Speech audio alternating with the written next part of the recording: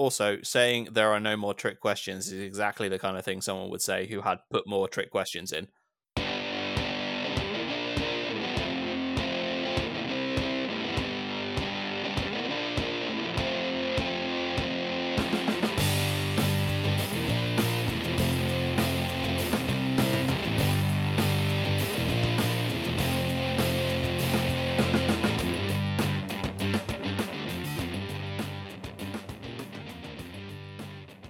Welcome to episode 29 of the Narrative Wargamer podcast, a non-competitive 40k podcast with a focus on fun and narrative gameplay, as well as hobby news and our latest hobby projects.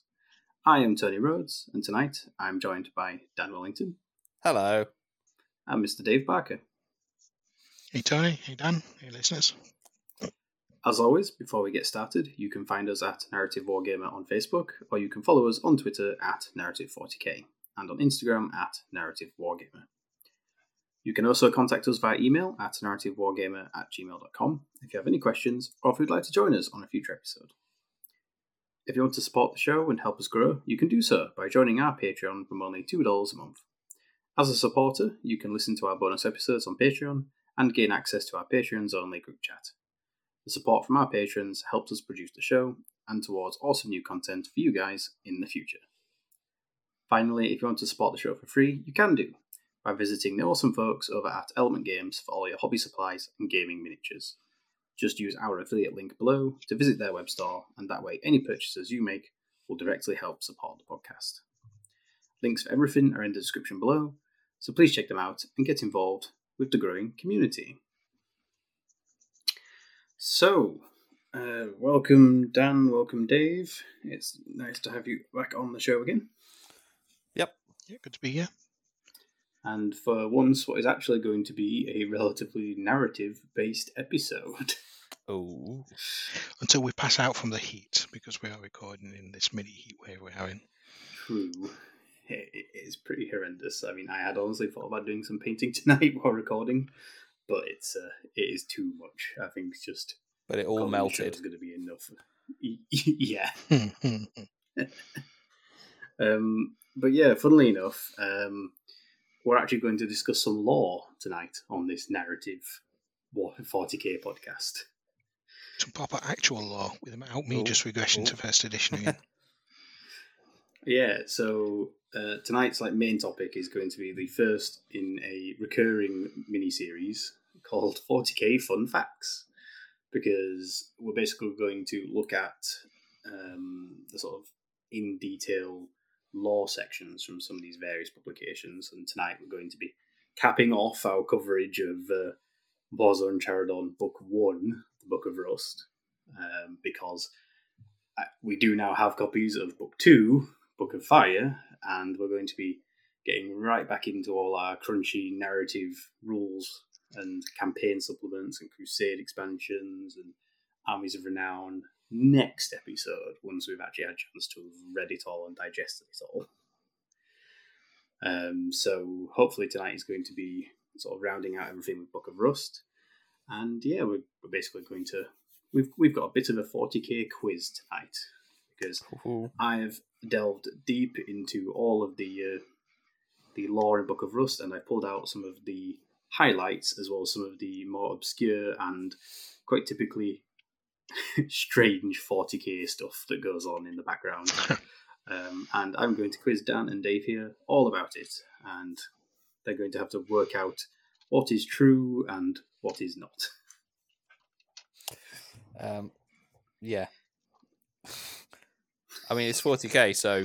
Do you feel up to it? Well, it Sounds like a challenge. I could argue that none of it is true. Yeah, all of it is canon, but not all of it is true. Quite. It sounds like a fisherman setting up his excuses before you go out fishing. Yeah. The waves in this 40k quiz are too big. It's too dangerous out there. We'll stay at home. They just weren't biting today. Yep. Yeah, it should be fun. We're going to also catch up with our latest paint station garrisons, and then we'll sort of finish off with our community spotlights. But yeah, it should be just quite a nice sort of relaxed episode tonight because, as I say, we're not going to be getting into crunchy gameplay mechanics or rules or expansions or anything like that. Just 40k lore and fun facts. So yeah, I think if that's about everything, we might as well just jump straight into our Paint Station Garrisons. So Yeah. we'll be back in a second, guys.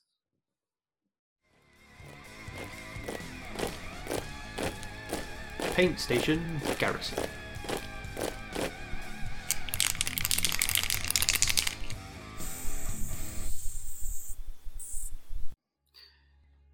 And we're back, guys. So last episode we actually covered our latest games played. So this episode we're going to be revisiting basically our hobby projects and what we've been up to in our Paint Station Garrisons. So Dan, can you remember what you've been working on since we last caught up with it? Well, last time I believe I mentioned about painting up some AdMech and working on some Death Guard, which have recently taken to the table, as we discussed last time.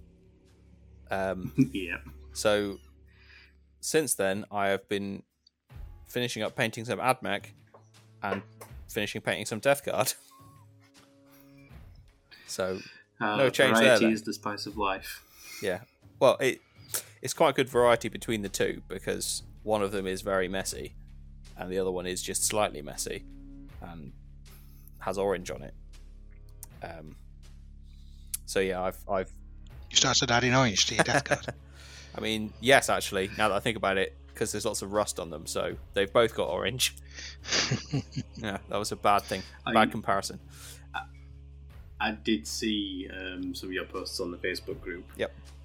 For your recently finished Riser units, and yeah, it seems like you've been expanding your Forge world quite a bit in the last couple of months, haven't you? So I painted a whole load more Flappy Boys, if you will, or their correct name is Taraxi Sterilizers. The flamer, Flappy Boys, flamer armed wingsuit dudes. And I also painted some Cerberus Sulphur Hounds, or Flamey Doggos, if you want. Both of them are... Is that an Australian unit? Yeah. Flamey Doggos. They're both kind of... I did them kind of halfway between quick and to a higher standard, because I'd previously done a unit of the Sterilizers and a unit of the Raiders, the other version of the kind of dog cavalry things, and they took me quite a long time. So I basically did what I did then, but faster, and cut out a few steps, and it didn't really make much difference to the overall effect. So I thought I could get away with it. So it was were they one of these kits? Were they one of these kits that had sort of lots of different textures and color variants and parts to it? That it means it's sort of it becomes a bigger job than it looks at first. There's a lot of fiddly bits on those kits, and I managed to reduce some of the kind of the complexity by doing some clever use of contrast to reduce some of the layers on there, which made it a fair bit easier, so I could bear to get through them all. But they're done now, along with the not flappy but flappy plane, which I believe we spoke about last time or the time before. Did you settle on a variant for it? Yes, I have built it as the bomber version. It kind of adds something else to the list, I think, rather than just more guns. And how did you find working with the curved flight stand for it? Oh, the big curved flight stand. That was the big curved flight stand. So the big one is quite good actually, because it's nice and firm. Ad joke here. I was resisting. This is a family show.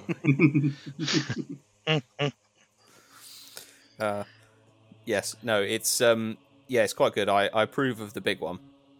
Add additional joke. Yeah, there's no real way of getting around this, is there? It's It's a considerably larger version of the other flight stand. Well, It's just funnily more enough- sturdy. That's not dirty, is it? I've not seen it in person.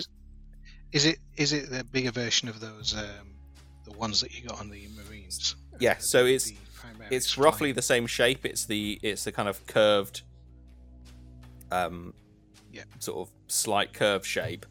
But it's because it's bigger and made of thicker plastic, it doesn't sort of bend around as much. And the connection joint Does it? connects into the T joint at the bottom that all the flyers used to and still do have. So there's Yeah, that's what I was going to ask. there's a little Is it cross section in profile all the way No. down? so there's a little kind of connector piece that's the T with a socket, like a ball socket on the bottom. So you stick that in the bottom of the flyer, and then you stick this flight stand underneath into that, and it's got a hole and a peg, so you can connect it straight in, so you can take it in and out. But anyway, you can cut off, if you want, you can cut off the peg so that you could glue it into place in like an angle to make it look like it's, cornering in some manner, or diving or whatever. So it's quite flexible in that regard. I left it as it is with the peg so that I could take it in and out for storage and transport. Yeah. I think most people probably would, but I was quite impressed with it. It's a lot less silly than the little fiddly ones that go on the back of the sterilizers, which I immediately used magnets for instead of the proper connector, because I learned my lesson. They have the same. Yeah, did they have the same connecting point like they do on the Inceptors, where it's the sort of concave curvature at the tip of Yeah. the stick? Oh, yeah. Yeah, like a little tiny, almost like a Lego Man hand. Yeah, Yes. yeah.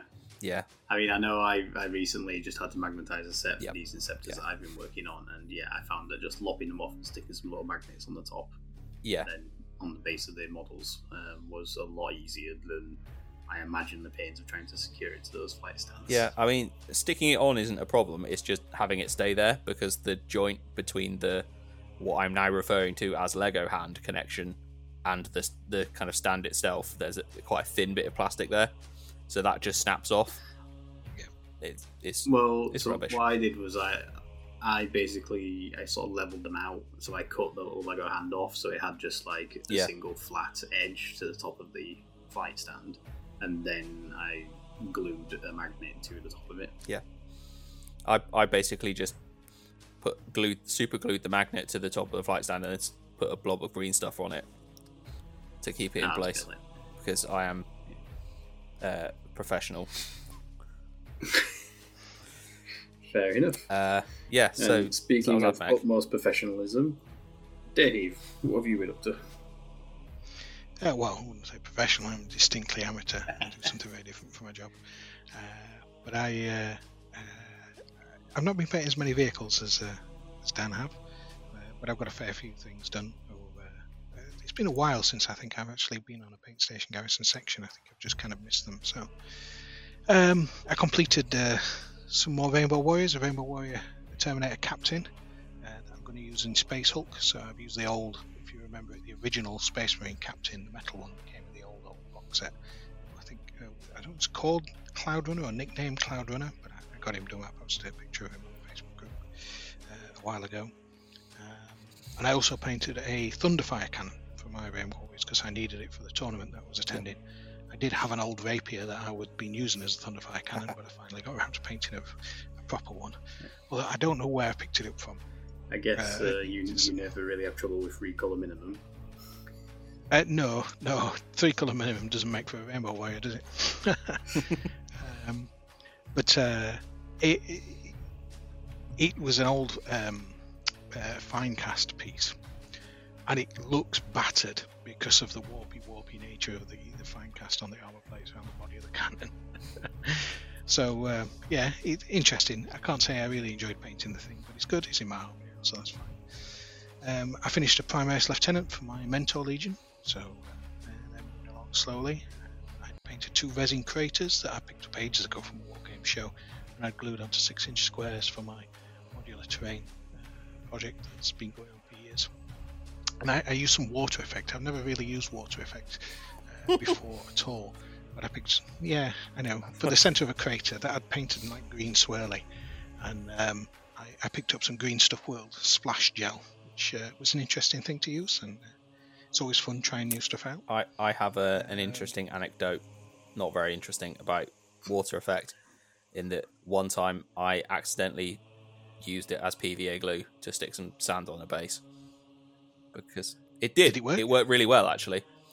But it was a lot more expensive than PVA glue. Yeah, of course. It's like, What else have I? Yeah, no. If it works, it works.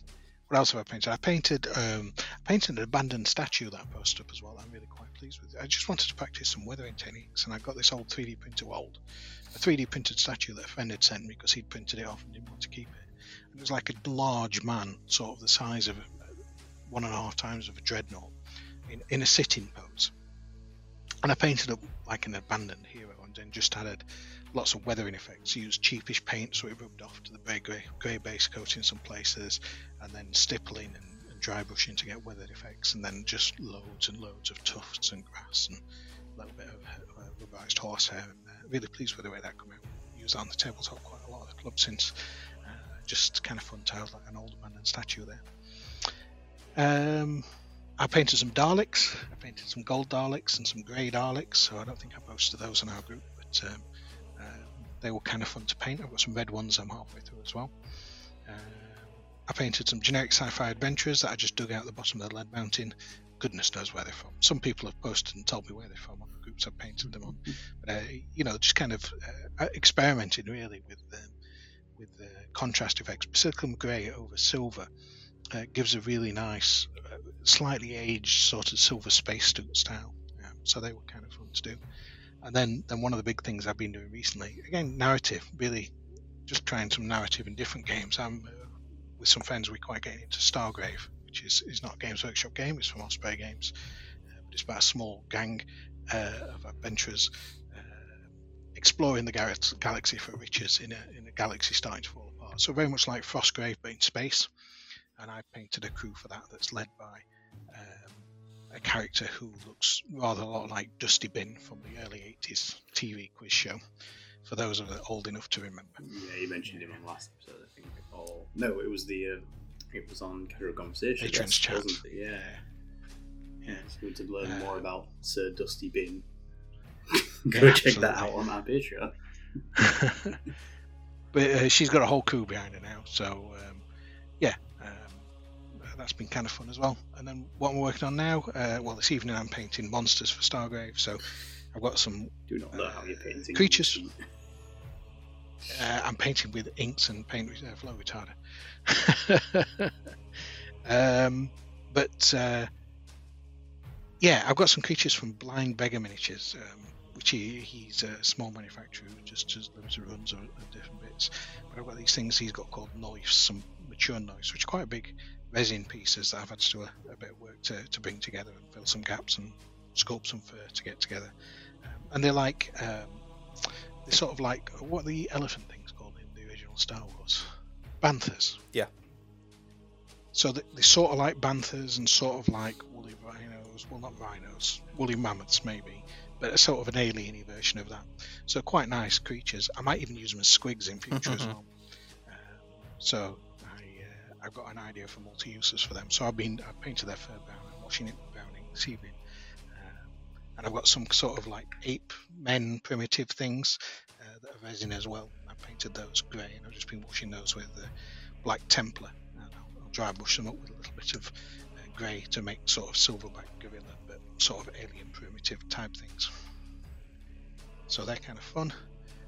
I've got a squad of Saturnine Terminator, or third-party Saturnine Terminators I got from a Kickstarter. I'm painting up as Rainbow Warriors, which is kind of fun. And then just lots and lots of little bits, weird rats and dwarves, and I just needed to do something not 40k for a couple of weeks, and then I'll get back to painting my Space Marine armies. And in a couple of weeks you'll have them done. Because of the pace you work at. And they'll have giant rats and all sorts to face against them as well. So, I'll get back to my Death Watch and my Mentor Legion very ways. You put me to shame sometimes, Dave, with how much you get through, because I can tell you now that since the last time that we checked in with Pain Station Garrison, I'm in fact still just working on the 6 Lamenters and Scepters and my Burner Bomber. Okay, well, I mean, those Lamenters are complex, let's be fair.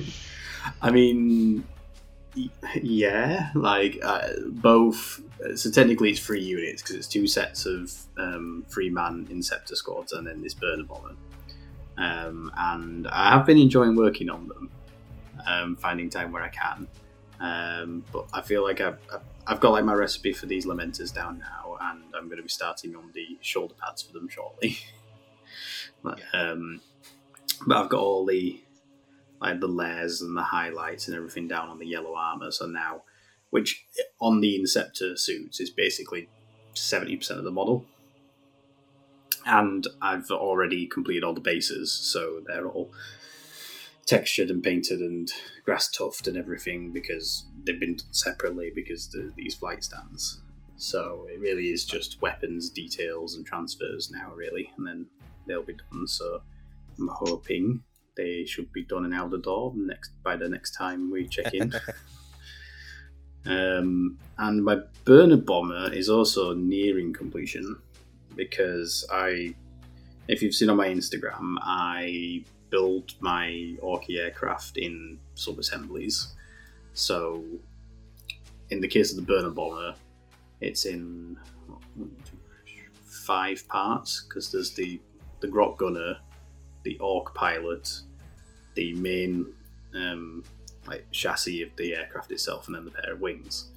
And I've got both the crew members and both the wings done now, more or less. The second wing just needs its weathering. So then I'm just on to the main body of it, which sounds like that would be the largest part of it, but actually it's almost like the least detailed. So it should be quite quick to paint compared to the others, because like the wings have got multiple missile racks and bombs on them, and I've been painting this hot rod flame pattern across all of them. So there's the least coverage of that to do on the whole, and the 2 crew members are separate pieces. So it's coming together nicely, and the base is already done. That's been done for about 6 months because I actually sculpted up and painted all the flight stands for all 3 of my aircraft in one go when I worked on the Wasbomb Blaster Jet last year. Mm-hmm. So it's that is also nearing completion. Very cool. And hopefully I can get through all that to probably start adding to my work pile for my orcs in the near future. Does that mean you've invested in a recent release? Not an immediately recent, but an upcoming one. I should hopefully soon be looking forward to a mega armored war boss and some death copters and possibly even a part of the Gargant. I guess the head part, perhaps. It would technically be the first Titan model I've ever painted. Fair. But you've never lived until you've painted eyes on 6mm miniatures. It depends. When the eye in this case is as big as a Mork boy, even if it is 6mm scale. Well, not 6mm, but but yeah, it's looking fun. I mean, hopefully I'm going to get the set of new Orky terrain in the Kill Team box, and then I've already got a mech workshop. And then there's the Gargant head as well. Funnily enough, the Orc terrain range is actually quite varied and extensive now for a Games Workshop range, true. Especially a Xenos one. Yeah. In fact, I'm not 100% sure, but I think with the release of the Gargant bunker head, I think will that make Orcs the first race to have 2 unique fortification options? Outside of the range of generic Imperial stuff. A while back, the Tau got a whole load of stuff, didn't they? They've got the floaty walls. Oh yes, the Tidewall Nexus, whatever Yeah. it is. There's like 4 different parts of that you build together and stuff. Well, fair enough. Give us 2 more pieces, and the orcs will be called with the Towel Boys. I mean, they're cool, obviously. Oh, lots cooler. I mean, it's a Gargant. Yeah. And a mech shop to improve said Gargant. So, are you thinking of using that in your army, or are you thinking of just having it as terrain, or both? Probably both. I mean, put it this way: I have a Death Skull army, and it's a giant Death Skull. This is true. Yes. So it's going to be going in there. Yeah, that checks out. And if it's not a Death Skull one already, it's going to get looted very shortly. Mm-hmm. But yeah, I want to use it in my army, so I hope it's going to be good. I mean, I have plans to use the mech shop as well anyway, so who knows? I might even end up picking up a freaking second workshop so I can use a fortification network detachment. Ooh. And use like 3 different fortifications. Who knows? But in either case, that is on my to be purchased list. Not so much my to be painted list, because it needs to come out first. So yeah, I think... I'll tell you what isn't on my to be purchased list. Go on. The Beast Snagger box set. Is that because it's been purchased, or because you couldn't get hold of it? Yes! I got it. Lovely. Excellent. I mean, it sounds like it's... I don't know how many people haven't managed to get hold of a copy. I don't know if it's a cursed city scenario or if it's an Indomitus scenario. It's yet to be determined. But Somewhere it between seems the two, that it was I think. very popular. At least the game for it is already in widespread support, so I think it won't be quite the same as Curse City. True. Yeah, I'm hoping that they don't suddenly decide to kill off orcs and never talk about them again. I think it'll be more likely the annoyance that surrounded the Sisters release is much similar to that, I think. And, actually, Sisters have gone on to be quite a large part of the central 40k story, so promising for the orcs. I guess so. Just wait till we But get to in any case- Octarius. Give it 6 months when we'll be doing 40k fun facts Octarius, and I'm sure there will be some ridiculous orky shenanigans that you'll be trying to work out whether it's true or whether or not I've made it up. Yes. That will be quite a challenge, I feel. Well, why don't we find out how much of a challenge it's going to be for Warzone Charadon, because I think it's about time that we get there and we jump into our first ever 40k fun facts. Are you enjoying the Narrative Wargamer podcast? If you are, why not check out our community Facebook group at Narrative Wargamer on Facebook. We share our latest hobby projects in narrative battles and aim to grow a community for casual and narrative 40k players. We're always excited to see the awesome things our listeners are working on, and it is a great place to hang out with other like-minded hobbyists. You can also find us on Instagram at Narrative Wargamer and over on Twitter at Narrative40k for regular hobby updates on our 40k projects.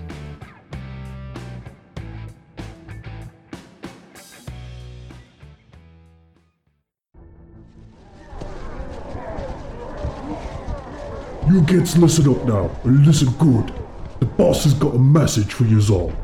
It looks like some of the boys have been joining the war before they got themselves a proper pen job. How are you kids supposed to get any proper crumping done without a lucky blue chopper or dead flashy shooter, eh? The boss is going to be breaking heads if he captures any of yous without a proper paint job. So get your ugly hides to the paint boy over at Narrative War Painter. He'll fix you up good and proper, you hear me? Right, get out of here. Narrative War Painter is now open for painting commissions. Specialising in good quality, army-wide standards, you can get a quote today by contacting me at narrativewargamer@gmail.com to discuss any potential hobby projects, and so I can help you conquer your hoard of grey plastic. You can also check out examples of my work over on Instagram at Narrative Wargamer. What did I say? Right, you kids. Get your loot in the truck and zog off to the paint boy. It better be redder and faster when you get back. And make sure to tell them Red Tooth sent you. You might get some extra special.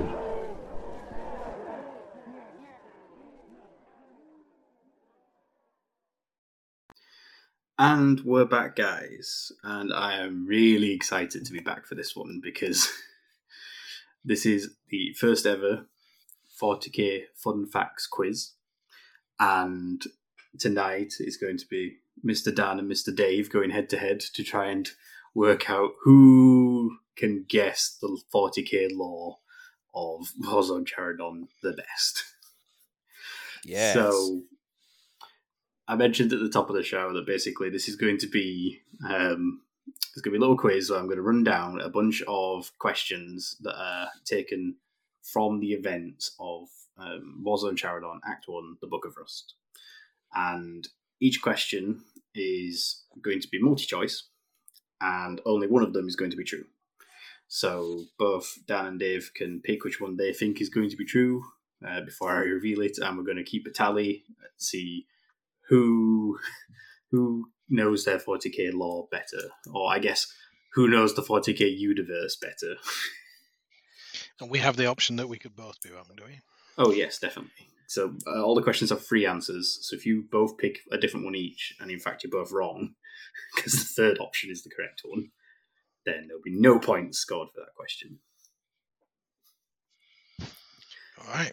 So, to clarify for our listeners, this is not the case of like remembering information that they've read. I've read through all the lore in the Book of Rust, and neither Dan or Dave has yet had chance to delve deep into reading what is a good 40 pages of narrative lore for this narrative campaign. So it's not that they know the stuff and I'm asking them to remember it, it's that they've presumably never heard of or are aware of these facts and they're just hearing it for the first time. Right. Yep. So it's all new and exciting. It is all new and exciting, and I think it's going to be fun. And I've had a lot of fun writing these questions because obviously, for every real fact, I've had to fabricate 2 fake ones that have to be somewhat equally convincing. Yeah. So what you're saying is, if there's any Games Workshop writers listening in, there is this should be considered as a job interview. There's quite a lot of free ideas here. Mm-hmm. Feel free to make any of these canon, and then we can come back and retroactively adjust scores. Perfect. So yeah, I've broken it down to 3 sections, and the first section is kind of a getting to know you section. It's all about the Charadon sector itself, sort of pre the invasion.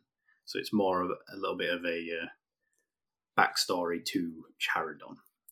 So we'll jump straight in with our first question, and this should hopefully give you an idea and set the tone then of how they're going to be moving forwards. So question 1. As the prime Forge World in the Charadon sector, Forge World Metallica endlessly produces countless weapons and machinery for use across the Imperium. Which of the following is a deliberate trademark feature of all Metallican pattern weapons and machinery? So something that is deliberately done to these products that they send out, and not a funny side effect of production. This is a deliberate modification the tech priests make. Okay. Is it A, that they are louder than normal? B, that they are all low-level radioactive? Or C, they can all be remotely disabled by Metallican tech priests? Well, I think the radiation one is a red herring, Dan. And the reason I say that is because that's a feature of one of the Necromunda gangs, that all of their tech is radioactive, right? The Vansars? Funnily enough, that is true. I'm not awarding a bonus point for it, though, because this is not a Necromunda quiz. But that is, in fact, a true Necromunda fact. Yes. So I think that's wrong. I think the the loudness thing, that's your orc coming out. So I suspect the weapons can be disabled so that they can't be used against metallic enforcers. And that does sound like a smart thing to do for a Forge World. That Forge Worlds like to have their own autonomy a certain amount, and there certainly have been times when they have clashed with other Imperial forces, right? Very much so. In fact, it almost happens at one point in Book of Rust in the lore. Cool. We'll get to that then. Remember that for future questions. Or is that a red herring? Well, maybe. Tony playing the 4D chess there to throw us off. I don't think there's a reason you can't you can't agree with me. Oh yeah. Feel free to turn this into a collaborative detective piece, or feel free to just try and compete for points. If we agree all the way down, it's a draw, isn't it? So, fine. I agree with you on this one. So we're going for C, can be remotely disabled by metallic and tech priests? Yes. Yeah. I'm very pleased to inform you that you are both wrong. Okay, then. Yay. It is in fact A, they are louder than normal. Okay. Louder. Fair enough. All metallic and pattern weapons and machinery are designed to be louder when in use than normal in order to better proclaim the glory of the Omnissiah to those around and to the enemies of the Imperium as the weapons go about their work. I mean, I guess that does make sense in the sort of classic Games Workshop silly name thing of if it's Forge World Metallica, they're going to make everything loud. Pretty much. So yes, I hope that sets the tone for the rest of the quiz. Quite. Yeah. A louder than necessary tone. Yeah. So, the Charadon sector as a whole. So we're on to question 2 now. The Charadon sector as a whole consists of 3 subsectors, which are, funnily enough, the various ones we've talked about in the flashpoints. And the first line of defense in these sectors are a trio of gateway worlds. These are star systems that are found on the outermost edge of the 3 Charadon subsectors and sit sentinel over the primary warp routes into each of these regions of space. Any invading foe would need to traverse these systems to gain access to the rest of the sector. As gateway worlds, these planets have a unique defense system for repelling any invaders. But what is it? Is it A, gravitational claws, B, planetary lasers, or C, radiation minefields? Well, you said unique, so it can't be planetary lasers because, like, everyone and their mum in 40k has them. That's not unique. Yeah. Like farmers and farmers' mums. The gravitational claws thing, isn't that from... Isn't that what, again with the orcs? Isn't that what they had in the 33rd millennium? You're thinking of Lifter gravitational attack moons. No, I'm thinking of the gravitational attack moons. Oh, the attack moons, yes, the one that nearly made it to Terra. From the Primorcs. Yeah. I mean, it does sound pretty orky. I'm going to go with the radiation. That's it's a fairly common theme with the AdMech. And it is, but I'm going to go with the gravitational attack clause. All right, then. We're splitting. Ooh, we're splitting the needle. Would you like to know who is getting their first point? Is the answer none of us? The answer is neither of you, because it is in fact B, planetary lasers. What? Planetary? They're not you. What's special about them that makes them unique? Right, so each of these gateway worlds has a planetary Ordinatus class superweapons capable of firing on enemy vessels at the very edge of their respective star systems. So we're talking about a weapon on Earth that could hit something by Pluto. Right. So what we're talking about, when we thought planetary lasers meant lasers that shoot from the planet, and what they actually meant was laser that is the planet, basically. pretty much. It's a Death He's- Star situation, isn't it? There's no space station. It's just it's Yeah, like small cool. moon. So it's a good start. I mean, We did split on one. just think about that though. Like these are, they are classed as Ordinatus class super weapons. So these are the things that the mechanic can produce that are all considered like unique constructs designed to do one thing. They're not replicated anywhere else in the Imperium. If they're unique constructs, how can there be one on each gateway world? Because they probably all have a slightly different volume of firing. There'll be Of course, because they're louder than usual, so that they can proclaim them on something. exactly because these planetary lasers are louder than standard planetary lasers. All right then.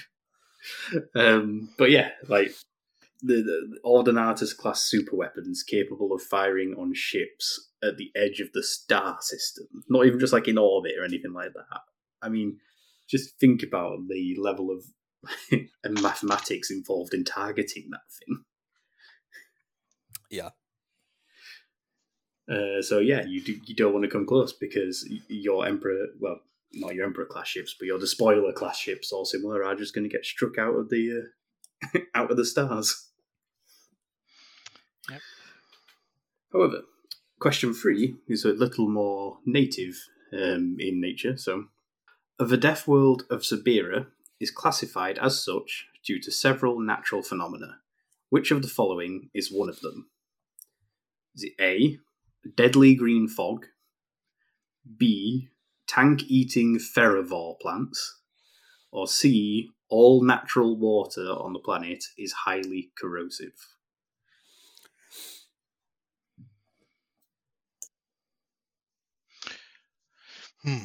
Tank-eating plants, did you say? He did say tank Tank-eating eating plants. ferrivores plants, so metal-eating plants. Metal-eating plants. Yeah, and, I mean that I can't imagine anything evolving to eat tanks, but that does seem kind of 40k. it is pretty cool. I mean, I feel that's probably more a fact that's to envision scale of these plants. Because Yeah. obviously, if they've just evolved to eat metals, metal is a naturally occurring substance. Hmm. It's appearing in True. the form of a tank rolling past is not so much natural, but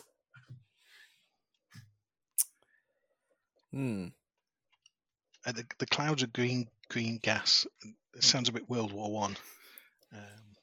Yeah. And That all could natural be water being complete- highly corrosive is interesting. I mean, that's plausible, but I mean, can you settle a death? I mean, if it world was that's like that? if it was water, it wouldn't be corrosive though. If it were corrosive, it'd be something else. Well, that's true, Mm-hmm. and that'd require a scientific explanation, which wouldn't be possible because it's 40k. Yes, so, this is true. so it's quite credible. Yep.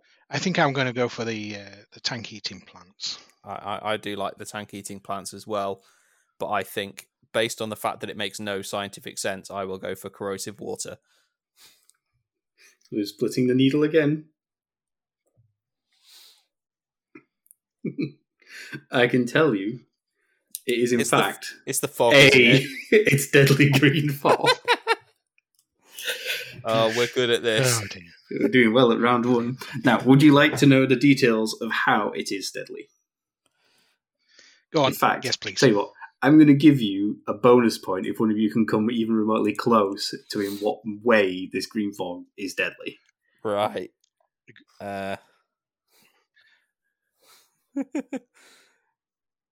The green fog is deadly because it's not just that you breathe it in; it makes you forget where you are, and then all of the other plants eat you because you're not taking care of yourself on the death world. I can tell you, Dave, that is not the case. So how about Dan? Do you want to guess why the green fog is deadly? It's not hallucinogenic, as Dip suggests. I'm going to guess that the green fog is deadly because it is extremely flammable and explodes on contact with anything remotely hot. Oh, so no. It's, Okay. Honestly, it's one of the most 40k things I've heard in a long time because Go on then. it's ridiculous. So, it's deadly because the creeping green mists are capable of hardening in seconds into a crushing solid matter. Okay. So the way I imagine this is if someone 2 stories above you suddenly threw a bucket of wet cement out the window, and on the way down, by the time it reaches you, it is solid cement. It's gaseous super glue. Nice. But imagine that on the scale of an entire fog bank. So this stuff just suddenly turns solid as anything and just crushes everything under it. Yeah, I could see that being a problem. Uh-huh. And while the book doesn't specify how, apparently the locals have adapted ways of avoiding it. Basically becoming, very aware of how to avoid this crushing green fog. Mm. So, question 4. The ocean world of Fathom is notable for which of the following phenomena? A. It has 0 landmass from pole to pole. B. It has seemingly no ocean floor. Or C. Water levels haven't dropped despite thousands of years of constant siphoning by the Mechanicum. So I think we know this one, Dan. Do we? I think this came up. I think Fathom came up in last week's discussion. It definitely did. About the water world where there were floating beds and they harnessed pumice and made them into the floating platforms. So there is a seabed because they harvest pumice from the equator and live near the poles. I think it's got no land mass, though. I mean, I don't think it's the other one. It is an ocean world, so that would make sense. And what's the other one then? Tony. The other option is the fact that water levels have not dropped despite thousands of years of constant siphoning by the Mechanicum.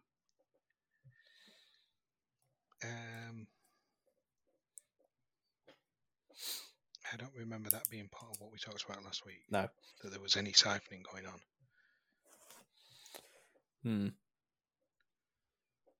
I think I'll go with an old landmass. It does sound very 40K, because I'll be wrong all the way through. I might as well keep up my streak. I think I will also go with there being no landmass. Primarily because you said Mechanicum, where I think you meant Mechanicus. Sure, I meant Mechanicus, either or. They've been harvesting water. Therefore, on the off chance that you read that directly out of a book, it would be wrong. Well, I can tell you for a fact that it's just me making a typographical error in the documents because C is true. Damn it. So it has been siphoned by the Mechanicus. However, thank you. You will both get a point because this is in fact a trick question and all 3 facts are true. Okay, right. Yay. Pity point. Got it. And I will tell you now that is the only trick question in the quiz. But it's really fascinating that, the ocean world of Fathom has 0 landmass, and therefore the only places of landing on the entire surface of this planet are the artificially constructed floating rigs that the Mechanicus has put there for thousands of years. The purpose being that they've spent all that time siphoning the ocean for its natural resources, and yet despite those thousands of years of completely non-conscientious destruction of the environment, it doesn't seem to be affected by it. The planet just seems to remain abundantly full of ocean life, and water levels have never dropped. The Mechanicum seems to be unable to ecologically destroy this planet despite its best efforts.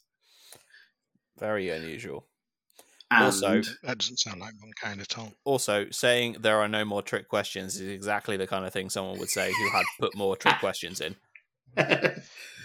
True. But it shows we weren't paying attention to what we were talking about last week. I'm quite proud of that. But then, in addition, yes, there is in fact no ocean floor. So I don't know where you were hearing pumice being talked about, Dave, because I don't think sure that pumice was floating up and they gathered it up and made the floating islands out of them. Not that I'm aware of. I mean, they definitely obviously just are harvesting all natural resources, which might include some pumice. but I don't believe it came up in conversation. I listened to other game podcasts as well. Maybe that came up there as a Traveller World or something. I don't know. Never mind. Right. Well, on to question 5, which is in fact a two-parter. Okay. So this is in regards to Mr. Fabricator General Heptus Clang. That's a great name. It is, right? Clang. As Fabricator General of Forge World Metallica, Heptus Clang has undergone over 700 years of augmentation since his early days as a lowly cybernetic datasmith. First question. After such extensive reconstruction, which are the only remaining parts of Clang's original organic body? Is it A, some parts of his brain and skull, though the skull is now purely decorative? B, a few parts of his brain and his favourite patches of radiation-ravaged skin? Okay. Or C, only a handful of gilded vertebrae and a few slivers of brain matter?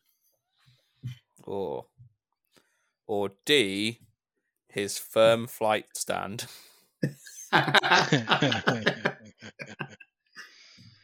No, that was his first bionic. Funnily enough, Clang does now have anti-grav repulsors built cool. into his physical form. But that's not Yep. part of this question. I think it's probably the gilded vertebrae because that sounds very 40k. Doesn't it? Hmm. Because they don't always keep their first brain, do they? Yeah. Although some bits of radiation ravaged skin sounds like a particularly weird 40k thing to do. Yeah. It's almost like Tony's been reading all this lore for years. Almost like that. Almost as if I've been doing it enough to be able to have a podcast about it. Yeah.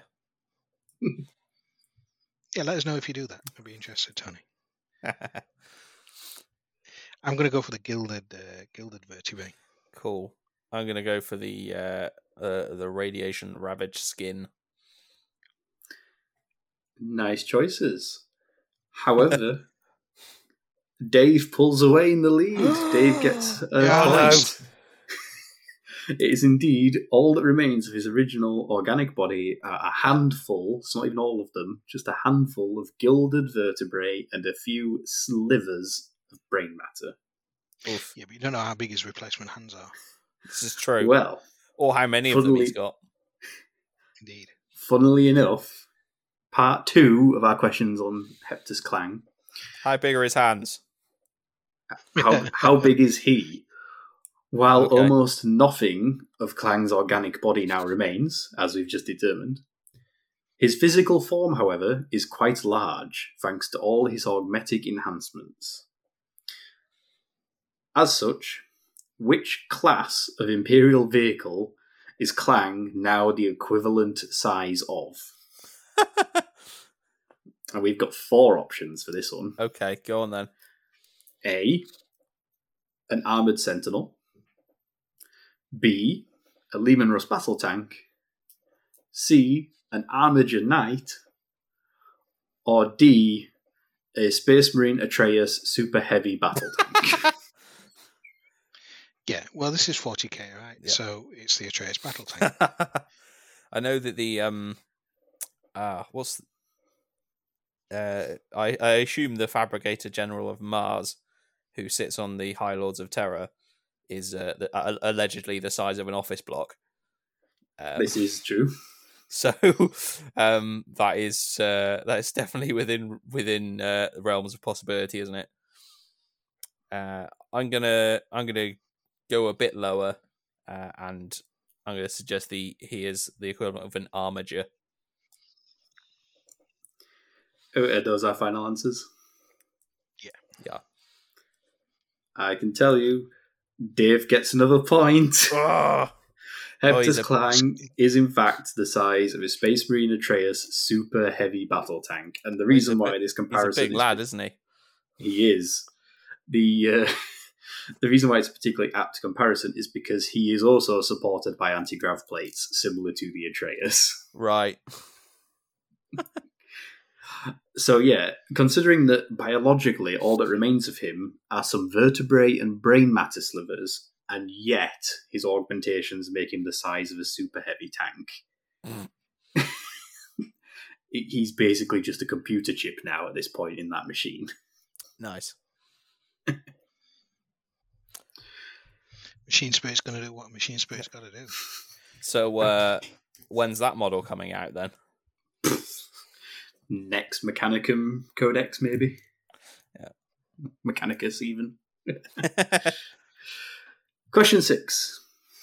As warp-spawned plagues and infections began to emerge on several worlds across the Charadon sector, how did Clang respond to the plague zombie outbreaks on the hive world of St. Espene's Gift? Did he A.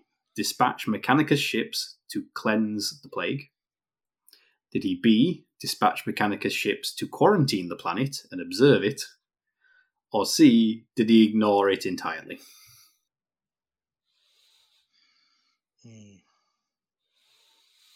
I'm gonna say A. Cleanse. It's it's 40k. Yeah. I mean, cleanse is one of the other option is hubris, and he ignored it entirely. It's possible. In the back of my head, I have the idea that the Metallica Forge world is noted for being quite cruel and uncaring. So I'm going to suggest that nuke the site from orbit is the only way to be sure. And I'm going to use the same reasoning to say ignore. Fair enough. Ooh. Fair enough. Well, I can tell you, Dan earns himself a point to catch up and only be one behind. Because yes, Clang did reason it was best to cleanse the plague. Now, his determination was the best way to solve this biological plague was to remove all overabundance of biological material. Yeah. Which, in 40k terms, means that Clang dispatched a squadron of Eradication Arc class vessels to unleash macro rad cleanser batteries upon the planet, annihilating all organic life and reducing the hive cities to glowing slag lakes in a matter of hours, leaving the world's atmosphere now choked with the whirling ashes of uncounted billions. Why did the hive cities collapse if he attacked all the atomic matter, organic matter? Because the radiation just destroyed it. So his logic was to make sure all the biological life was gone. The best way to do that was just to annihilate everything. Okay. Fair. I know what you're saying, but yeah, basically, like, he just melted everything with radiation. Like, all these hive cities across this world. I would guess that the radiation, like, I assume the rad cleanser sends out like a beam of radiation, and they'd be converging on the points of the highest population.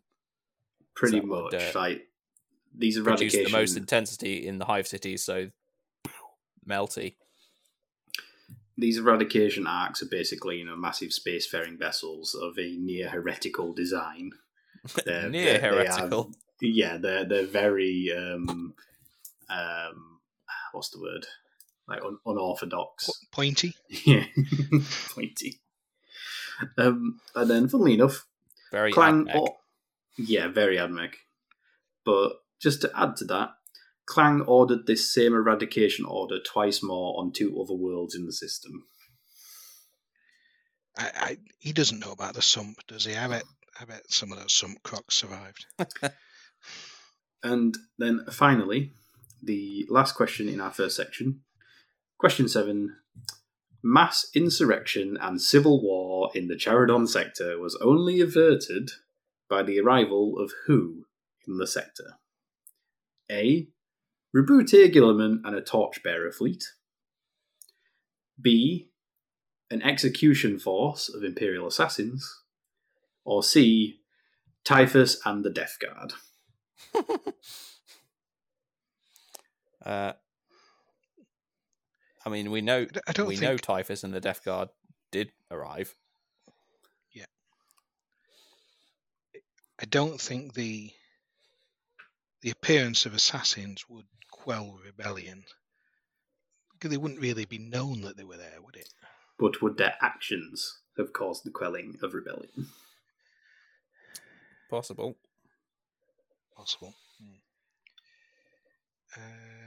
I don't remember Rowboat being there, so I think I'd have to go with the Death Guard.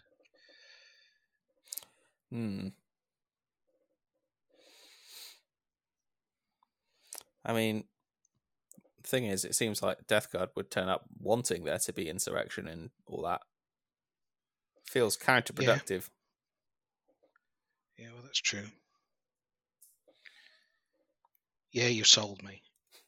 I go with the assassins because it's more ridiculous than Girlyman. Fair.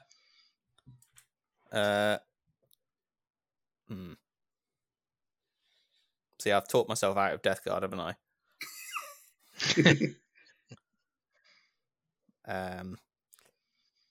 Yeah, we'll go assassins as well. Fair enough. I can tell you that you did indeed talk yourselves out of the correct answer. Of course. And it is straightforward in that, yes, Typhus and the Death Guard did arrive, and their arrival did prevent mass insurrection and civil war against Heptus Clang and his campaign of eradication of biological life. And instead, all the other Imperial forces and planetary governors suddenly had a Death Guard invasion to be dealing with. Yeah. So the arrival of Typhus and the Death Guard actually galvanized the Imperials into dealing with a greater common threat than their own fabricated genre. So yes, it was indeed Typhus and the Death Guard, even though it was his sort of like forerunner plagues that were causing the eradication acts to be deployed. Ultimately, if he just sat off and waited a bit longer, chances are the Imperials in the Charadon sector would have turned on each other soon after. Yeah. So, moving on to section 2 of the quiz, and this one is going to be all about the Death Guard, because, as you can imagine, a book where they are the main antagonists, it features quite a lot of ridiculous, nurgly names for things. So, round 2 is called the Death Guard Name Game. I've got a couple of categories, and these are going to be 1 point per correct answer, and this is a true or false round. I'm going to read through a series of names of things, and you both have to decide whether or not you think that is a true name that features in this book, or whether or not it is one that I have generated thanks to the Realm of Plastics Death Guard name generator online. So, we're going to start off with some of the major figures of the Death Guard present in the conflict. And no, I will not be including Typhus in this, as we do know he is a real character name. So, Section 1, Lords of the Death Guard. Which of the following names do you believe to be true and which to be false? First up, Lord Thraxoplasmox. True.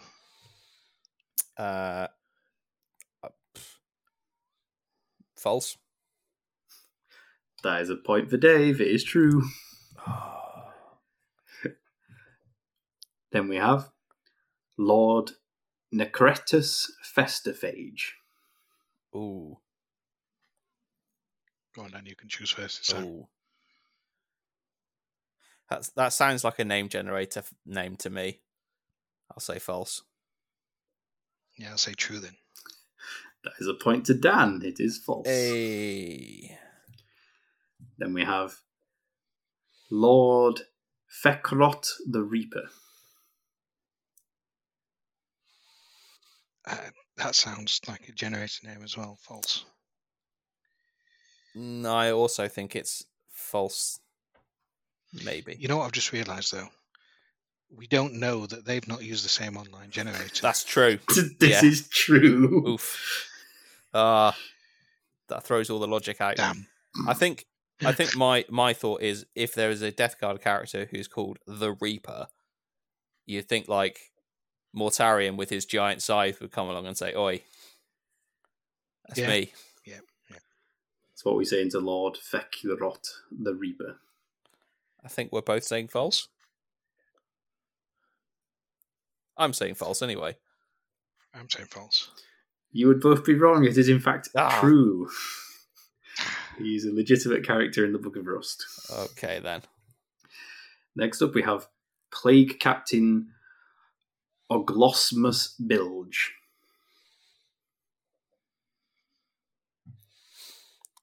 Glossamus Bill. I mean, that sounds like somebody's going for a pun and not quite achieved it. Yeah. So I'm going to say true.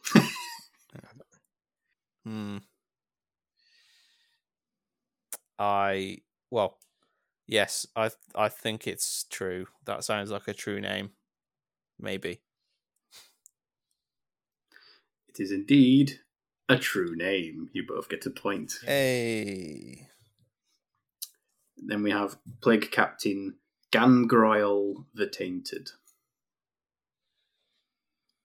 That definitely feels like online generated. False. Yeah, it does to me as well. Yeah, we say false. It is false. Both get a point. Hey. We're doing it. We're doing it. You're working it Yeah, out. there, Dan. Yeah. We cracked the code. Next, we have some Demon Prince names. Okay. Gofungus the Rust Hand. And that does feel like the kind of name that games should give demons. Name demons. Obviously, this is not his true name. See, the thing is... not his true name. I feel like they do use a random generator for demon names. Because they've produced several over the years, haven't they? Oh, they have, yes.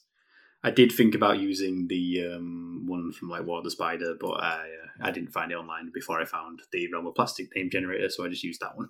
Cool. So I'm going to say that's a true one. So we're both saying true. It is in the book. Yes, I think so. Both going true. It is false. It is a name generator one. And then last for our Lords of the Death Guard, we have the Sistlings. Ooh. I mean, I want to... Sounds like a K-pop I want to know more about them. That sounds cool. Yes, true. False. It's false. I do think that sounds like something else entirely. That is in fact true, and Dan equalizes the score with that. Hey. Yeah, the Sistlings are in fact a tri-conjoined Nurgle Demon Prince. So it's a series of cool. 3 demonic entities that form the Sistlings. Ooh, I want to build that. I know, right? Sounds like a cool idea for a conversion, doesn't it? Yeah. Okay. Next up, we've got a couple of forces of the Death Guard. So these are a couple of like the brotherhoods and units and, like formations. Okay, involved. okay. First up, we have the Infested Brotherhood. I mean, that sounds sufficiently tame that it could really be in the book. I mean, that sounds like the most generic Death Guard company name I could think of. Yeah. So that doesn't really help me make a decision. I'll say false on the same grounds that he's saying true. Yeah. I can tell you, it is false, and Dan takes the lead. Ah, yes. Next up, we have the Gristlepuss Guard. Ooh. I don't... False. That sounds name generated to me. It does, doesn't it? But it also sounds kind of funky.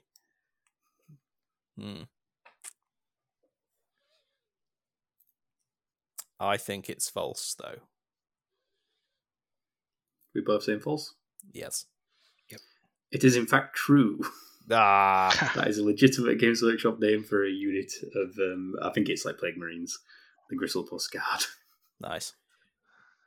Let's send that writer back to Creative School. Next, we have the Carrion Claws. Right, that sounds true to me. That sounds like a kind of name for a Death Guard unit. It does, doesn't it? What kind of unit would it be? Maybe Assault unit. possessed. Yes, Yeah, it could be. I will claim it is true and that it is a unit of possessed.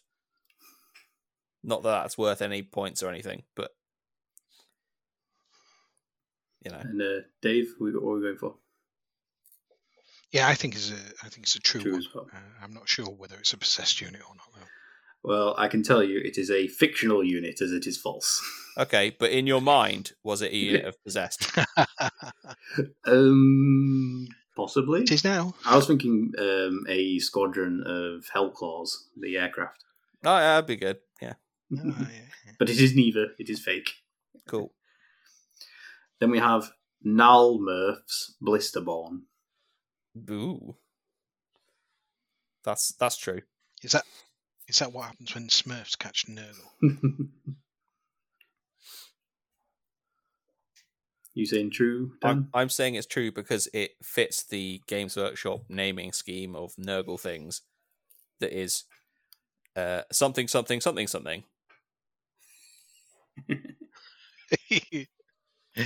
I'll say false then. That could be because it does fit a scheme. I think that could be auto-generated. True. It is in fact false. Ah. Dave scores a point. Neck Then and neck our- again. Our last unit for the forces of the Death Guard.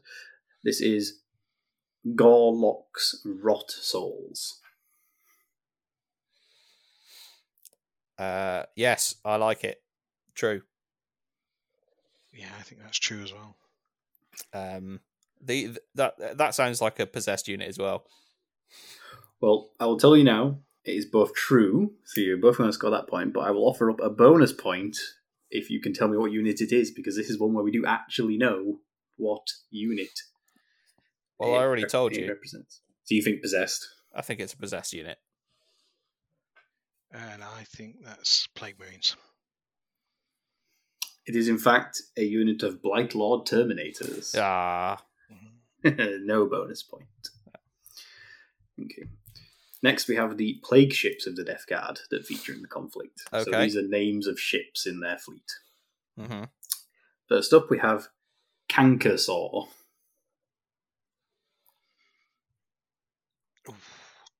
True. Go on, let's say it's true then. We're going with true. There's no logic behind it, just true. It is indeed true. It is in fact the capital ship of a one plague captain Oglosmos Bilge. All right, Okay. there you go. Why didn't we know that? Because you've not read Just the won't read book. Book of Us properly yet. Yeah. Next, we have the plague ship Poxmulch. Pox Mulch. All one word. Yeah, I don't like that one. I think that one's auto-generated. And if it's not, it should be. No. Yeah, I don't know. It feels slightly off, doesn't it? I will also say false for that. So we're both going false. Mm-hmm. It is in fact true. Yeah. Terrible name for a ship. Don't go anywhere near it. Next, we have the Tainted Fortress. No, it's a Slaneshi ship, isn't it? It's a bit generic, that, isn't it? Yeah. Nah, that's false. Yeah, it's false. It is indeed false. Yeah. Next, we have the Points. Hulking Menace.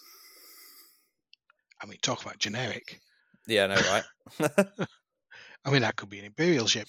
that could be literally 75% of everything in 40k. An orc rock, yeah. Just basically, yeah. 75% of things in 40k could be described as a hulking menace. In that case, So true. false. I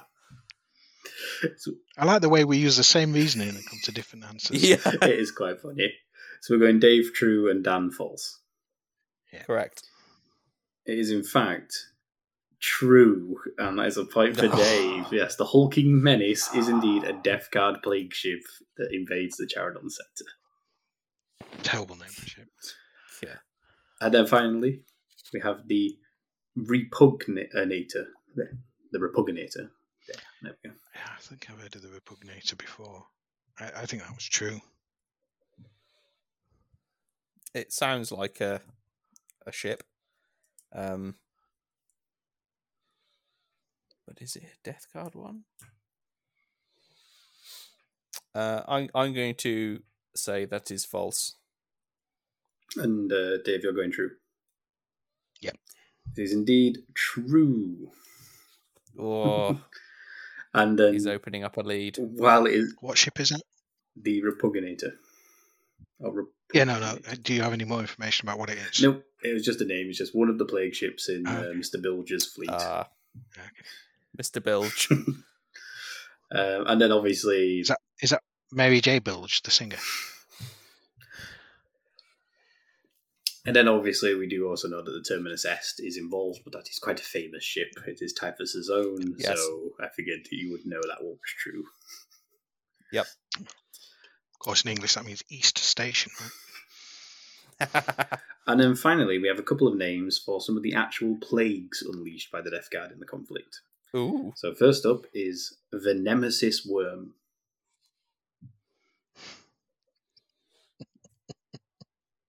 And I've got no idea. Like, it could be anything, couldn't it? Yeah. I'll say true. I'll say false. As a point for Dan, it is true. This is in fact Hey. Typhus's like ace in the hole. This is the thing that he's trying to bring to Metallica to unleash upon it and infect the Iron World. Cool. Next, Is that worm with a Y or worm with O? worm with a U. Oh, okay. Oh, fancy. Trixie. Next, we have the Dolorous Death. Is that the one where you die when you get to 88 miles an hour? That's the DeLorean Death. Oh, okay. That doesn't feel right to me either. False. False. It is indeed false. Okay. Then we have the Putrid Pox. Oh, that's really generic. But But Isn't it? what has that insight given you previously? that tells us that it's the thing that makes plague zombies, probably. True.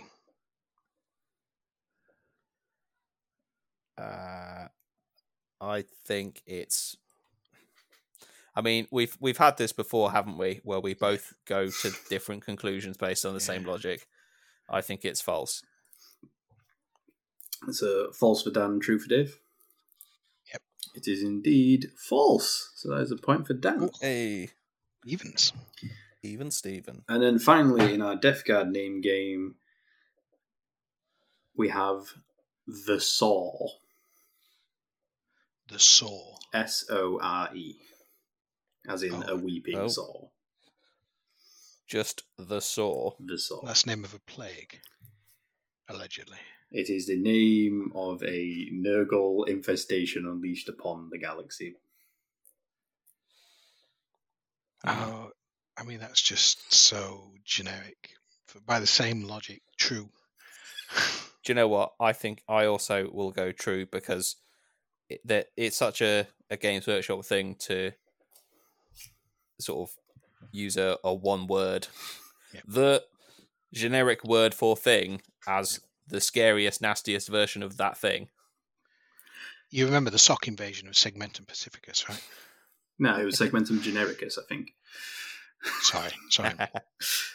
We're both going true. Yes. Yeah. It is indeed true. So Yeah. the saw is actually basically a giant rip in reality that Typhus Nice. basically sacrifices an entire cardinal world in order to facilitate. And that isn't even his original plan for it. He has an alternate plan which doesn't come to fruition, and this is his backup of, oh, well, I've got this giant Nurgle sorceress thing in my belt I might as well use. And he basically uses it to rip a hole in one side of the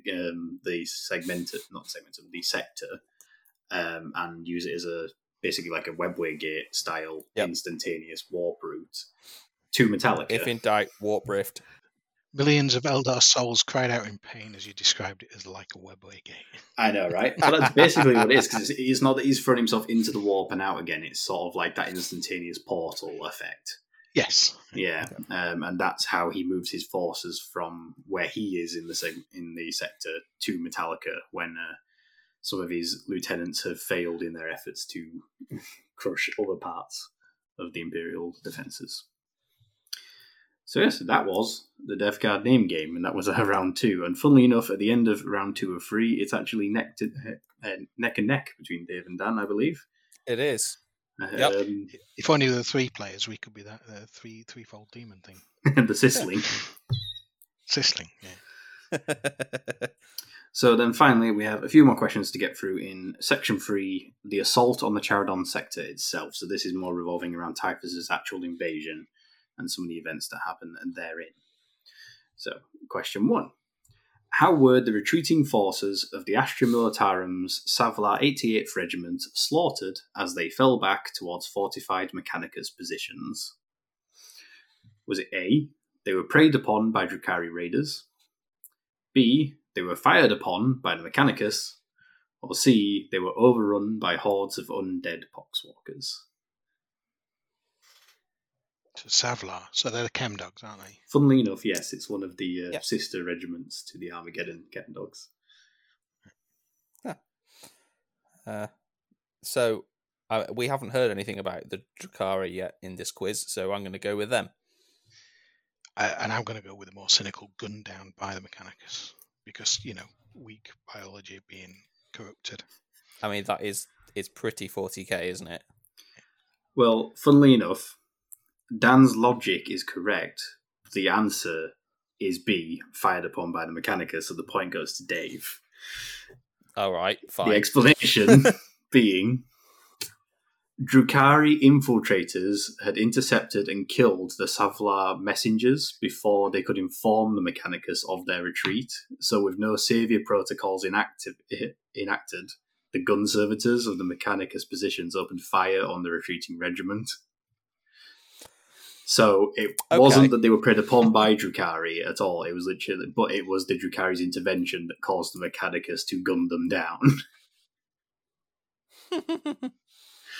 And then, great. Funnily enough, both Imperial forces were then ultimately destroyed by the actual pursuing Death Guard assaults that the regiment was attempting to fall back from. Classic. Sneaky elves. Sneaky elves.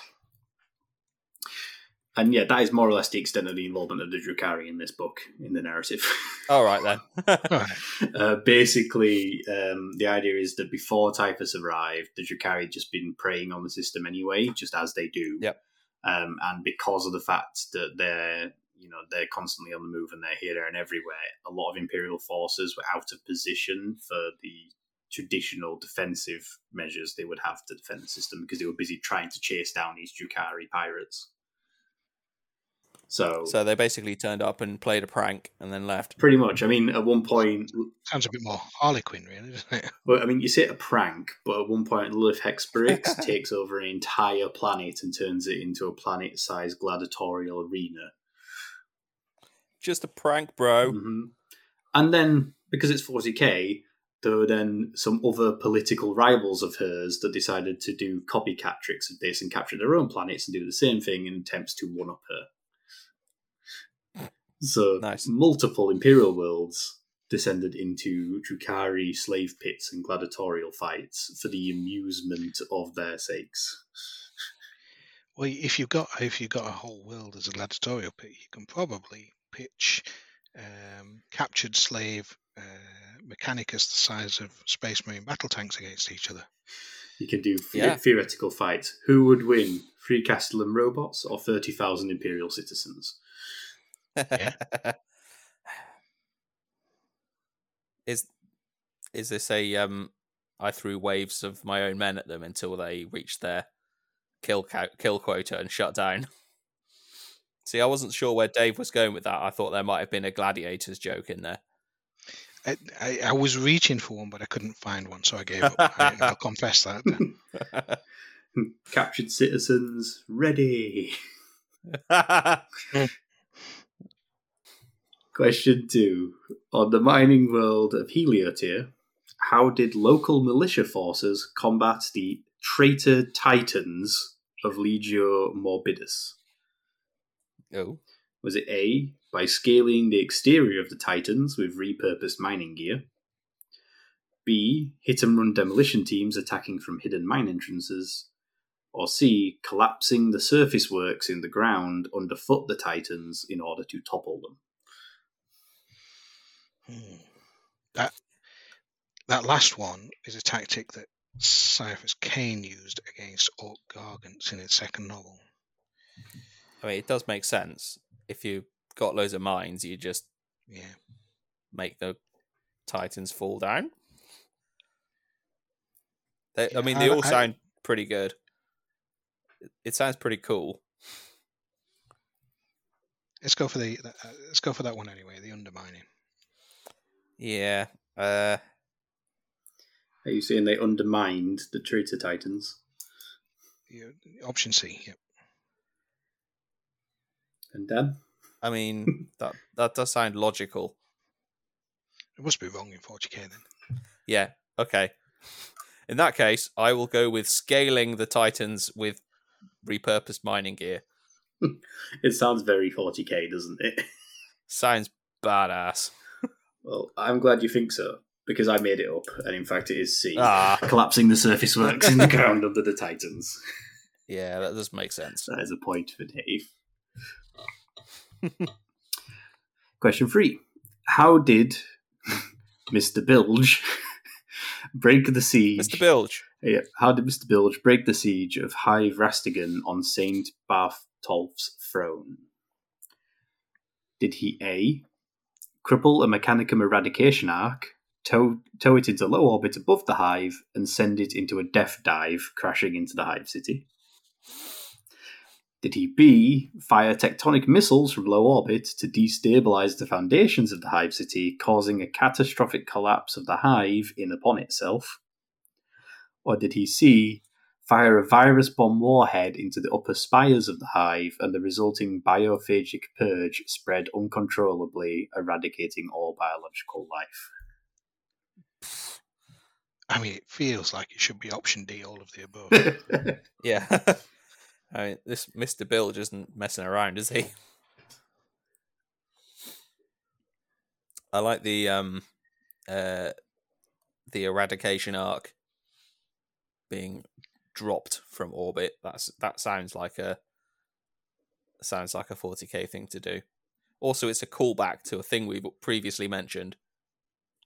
Yep. I'll go with that. In a similar vein, I'm going to go for the third one, the firing the biocyclonic warhead, because that feels like a bit of a callback to destroying all organic life. These are both good reasonings. On this occasion, Dan gets it. Is towing an eradication arc, which he'd crippled and captured, and then sending into a death dive into the Hive City.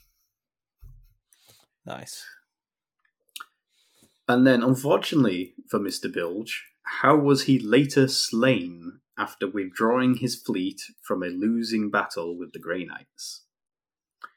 Was it A, when Grey Knight Paladins teleported aboard his plague ship's command barge and cut him down? B, when one of his lieutenants betrayed him and vaporized his skull with a combi melter? Or C, when his plague ship was destroyed by point-blank fire from orc kill cruisers? A is the MO of the Grey Knights, right? So, I mean, is it death by Grey Knights or death by a traitor in his own ranks, or Death by just orc. brutally cunningly brutal orcs? See, I feel like it might be B, because Games Workshop does like to write chaos as very infighty. Yep.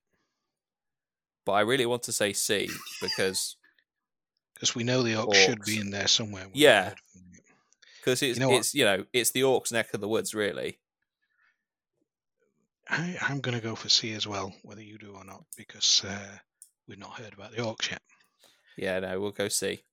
Orcs, orcs, orcs, orcs, orcs, orcs, orcs, orcs, orcs, orcs, orcs, orcs, orcs. I can tell you, it is indeed C. Hey! Tell them Red Tooth centers. Yes. Yes, Mr. Bilge's plague ship, the Cankersaw, was destroyed by point-blank fire from orc kill cruisers of Captain Dreadbag's freebooter fleet. And a bit like the Drukhari, Nice. This is the extent of the orc inclusion Right. in this book. Again, they were piratical and basically a major player in raiding the Imperial forces in the area before the arrival of the Death Guard. Mm-hmm. And previously in the conflict, Bilge had basically crippled these orcs and sent them packing. And in his moment of daring escape from the Grey Knights, Captain Dreadbag reappeared to get his revenge. I'm going to choose to interpret that as the Death Guard was smart enough to attack the Imperial bit in Caradon and not the Orc bit. Yeah, I think that's probably more the case. But yeah, basically, Dreadbag just took this opportunity to get some vengeance and deal out some karmic justice. Nice. Is that Clarm Orc justice? Yes. Or possibly Calm Mork justice. Indeed. Question 5.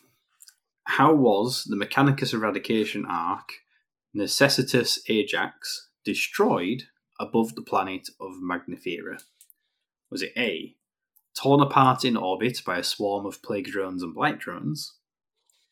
B, it self-destructed after becoming infected with Chaos Scrap Code? Or C, it was destroyed by Magnifera's last functioning orbital battery? So, Mechanicus vessel. This is one of the eradication arcs, yeah. Yes. Called Ajax. Necessitus Ajax. So, the prime necessity, I assume. I.e., kill all the biological stuff. It's a necessity. Honest. I'm wondering if it's the namesake of War Rocket Ajax from Flash Gordon.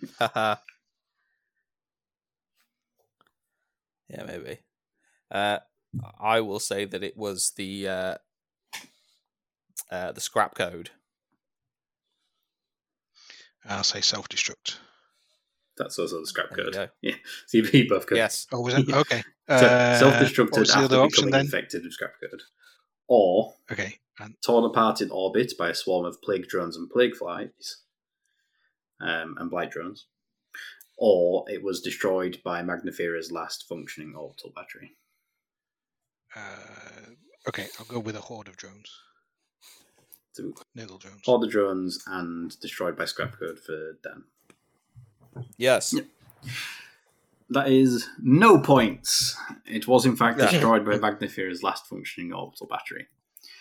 It was as an act of vengeance by the Imperial defenders after the eradication arc had previously fired upon the Imperial world before the arrival of the Death Guard forces. It was sent there to aid them in the defense of.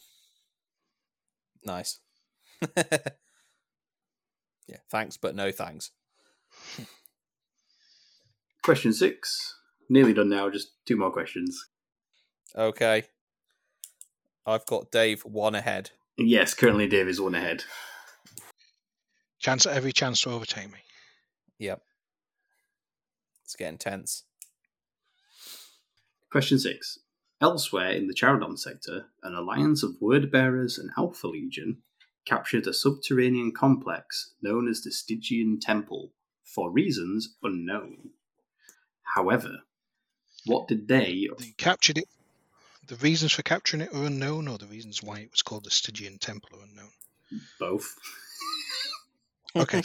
But yes, and reasons unknown to us. I'm sure they had their reasons. Good. However, what did they unexpectedly find and later capture inside the temple? Was it A, a gene stealer cult and its patriarch? B, a single custodian guard of the Shadow Keepers? Or C, Cypher? Well, okay. You're not going to capture a custodian guard, are you? I mean, you might. You might chop Their him. thing that Just for You might chop his arms and legs off. come back and fight. Just for a point of clarity here, do either of you know the purpose of the Shadow Keepers Order of Custodians? I believe they are tasked with keeping the sort of Shadows. the most.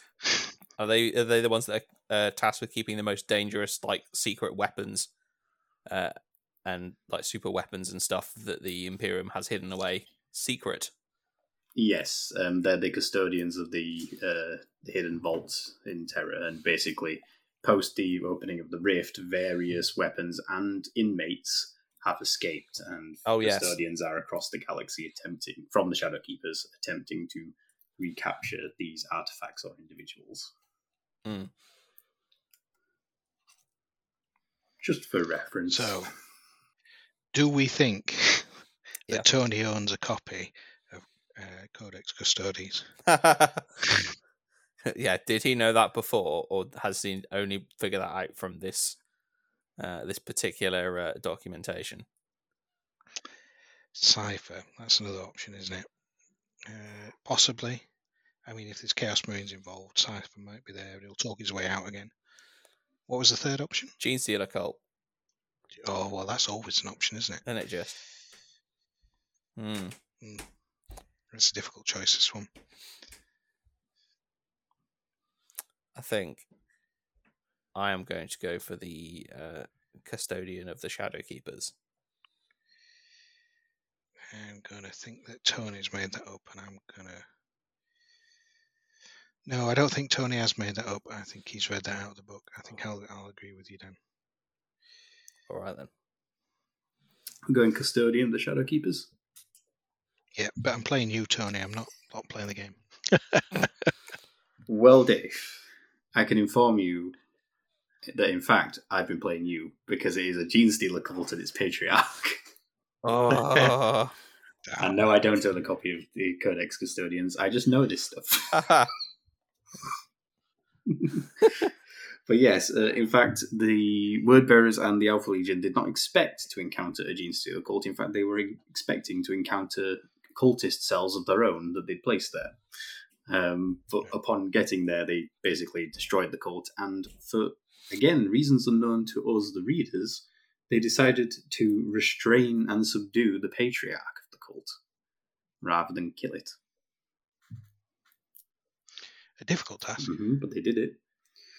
And then... Maybe just chop all its arms and legs off. All of them. All of them. It's got a lot of them. And then the last bit I wanted to read out was the actual description of the Stygian temple itself. The Stygian temple itself, because it was a very strange description. So we had, led on by the Slaaneshi demon and its withering host, the disciples broke through into a temple of enormous scale. Its walls were formed of myriad blocks of needle-studded silver and onyx that shifted and interlocked endlessly. Its towering columns bore swarms of screaming faces, xenos and human, and things too wholly hideous to be either. That's just part of the TARDIS, isn't it? Well, It sounds suspiciously like the inside cover of all the 9th edition books. I was thinking that. It sounds suspiciously similar to a lot of John Blanche artwork. Yeah, that too. And then the little description at the end was, at the last the patriarch fell, yet it was not slain. Instead, Tesor Kanaf, who was the leader of the word-bearers, had his foe subdued and restrained. For in capturing the Stygian temple, the disciples had not completed their great work, but instead had merely begun it. A very interesting little tidbit there towards the end. Which is Act 1, the Book of Rust, isn't it? So it is. Now, for our final question of tonight's quiz, and which could be the tie... I might have to come up with a tiebreaker, because if Dan gets it right and Dave doesn't, it will in fact be tied. Yeah. Question 7. Mm-hmm. During his invasion of the Charadon subsectors, Typhus himself was actually dealt a grievous wound. A wound which refuses to heal despite his unholy constitution and dark blessings, and which he still suffers with today. Oh. What was this wound and who dealt it?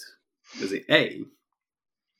Was Typhus shot through the chest with a Stalker bolt round by Captain Caspius of the Excruciators chapter, now deceased? Was it B? Stabbed through the chest with a blessed power sword by Canoness Joghild of the Order of Our Martyred Lady, now deceased? Or was it C? Struck in the chest with a melter charge by Company Commander Stallaren of the Savlar 88th Regiment, now deceased? I'm going to go with the Bon Jovi reference. Shot through the heart. See, I think if it's a wound that's not healing, even though he is obviously blessed by Nurgle, I think, I guess it wouldn't heal, it would just get worse, but in like a sort of Nurgly, happy way. I'm going to suggest that it is a blessed weapon. It sounds like an act of faith from the sisters of the Order of Our Martyred Lady. Was that? It was, yes. Canoness Joghild. So I feel like she got what she wanted then. Because she became a martyred lady. Quite. So Dan is going for martyred lady, stabbed through the heart with a sword. Dave, you're going for shot through the heart by Bon Jovi. Yep, you're too by Bon Jovi, right. Yes. Well, I can tell you that, Dan, you are correct. Typhus was indeed stabbed through the heart, or stabbed through the chest with a blessed power sword by Canoness Joghild of the Order of Our Martyred Lady, and she is indeed now deceased. Yes. That would have got them extra miracle dice. Well, you say that, but funnily enough, as a little prelude, the Blade of Purity, as it's known, actually appears as a Crusade relic in the Book of Fire. Nice. The description being, cool. This gleaming sword was wielded in battle by Canoness Joghild and is said to have dealt Typhus a holy wound that not even his plague-ridden post-human physiology could heal. And I'm going to read out its abilities. So this is one little bit of rules crunch for tonight. Imperium infantry model with power sword, mastercrafted power sword, relic blade, or blessed blade only. This relic replaces a power sword, mastercrafted power sword, relic blade, or blessed blade, and has the following profile. Range melee, strength +1, AP -3, damage 2. So it's pretty much a mastercrafted power sword. Yep. But in addition, each time an attack is made with this weapon, rules that ignore wounds cannot be used. Oh. In addition, if an attack made with this weapon destroys an enemy character unit, subtract 1 from that character unit's out of action test at the end of this battle. Nice. That's cool. And funnily enough, that brings the score at the end of the quiz 17 to 17 points apiece. Ooh. Yes. You both equally know your 40k lore. Or not, as the case may be. Would you like me to come up with a tiebreaker question on the fly, or are you quite happy with a equal knowledge of Charadon. I'd take a draw. Yeah, I'm happy with a draw. Everyone wins, kind of. Neither of us are big Nurgle players, so apart from Dan. Well, I'm a recent convert to Nurgle. No, I think that's fair. Neither of us had really read it. I think that's a reasonable result. All I know is I had fun reading it. And making up all the alternatives. Yeah, I mean, I hope all the sort of falsehoods I came up with were suitably convincing they could have been part of 40k lore. Yep. I mean, I think so. There were a fair few that we thought were too obviously fake that were real. Yeah. Yeah, the super glue fog. I mean, that's insane. I enjoyed the hulking menace. Yes. Yeah. It's like, we're calling our ship the Big Scary Ship. Okay. So, yeah, I mean, I had fun doing that. I'm looking forward to doing it again with Book of Fire once I've read all the shenanigans that's going to be going on in the lore over there. Did you two enjoy that as a segment? Do you think that was a fun exercise? Fun. Yeah, it was good. Thank you for putting that together, Tony. And I'd love to hear from the listeners as well, so feel free to leave some comments or ideas or suggestions either below or on our Facebook group or anywhere else that you care to get in contact with us. Because it's been our first sort of foray into a lore-based episode. It's also been our first sort of like quiz-style segment, and I enjoyed everything about it, and I hope you guys listening did as well. So yeah, I think that's more or less everything for tonight. So just before we wrap it up, let's quickly go over our community spotlights, and I'm going to start with mine because, in fact, I can tell you now that it's going to be the Realm of Plastic name generators.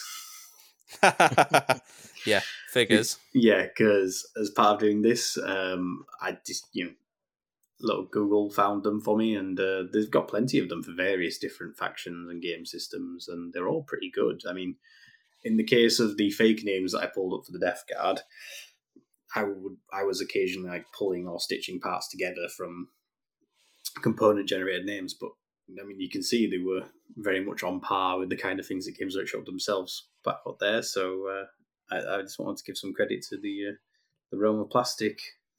It's a website, and it looks like they sort of do all sorts of 40k and Games Workshop related articles and posts and various resources, one of which is this series of name generators. So if you need some 40k names, particularly Death Guard ones, go check them out. They've got a range of them, and I found them incredibly helpful for this, and I think they have some pretty legitimate options there for your Crusade characters and similar.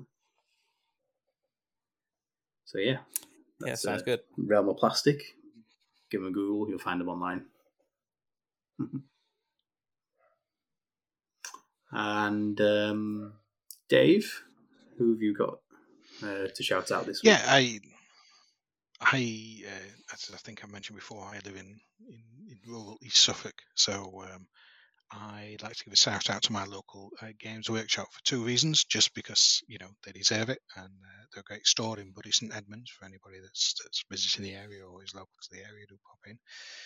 But the second reason is that although I knew him sort of a little bit before, the guy that runs the store, Brett, actually attended the 40k tournament I went to last weekend in Saffron Walden, and he was with us and hung about with the three guys from our club, and actually overall ended up winning the tournament, which was really great to see. And I was the only person who killed his great big horrible Necron Lord on the day, even though he won the whole tournament. So I was kind of pleased with that. But the Silent King was what he brought. That was a bit terrifying. Fair enough. But on the same day, the shout out I made in the last episode for Nation of Lee on Instagram won the best painted at the competition, which was well deserved with his Soul Haunters army. Nice. And Dan, how about yourself? Cool. So, given that we are talking about Forge World Metallica, I am going to shout out the Sandman. See what I did there?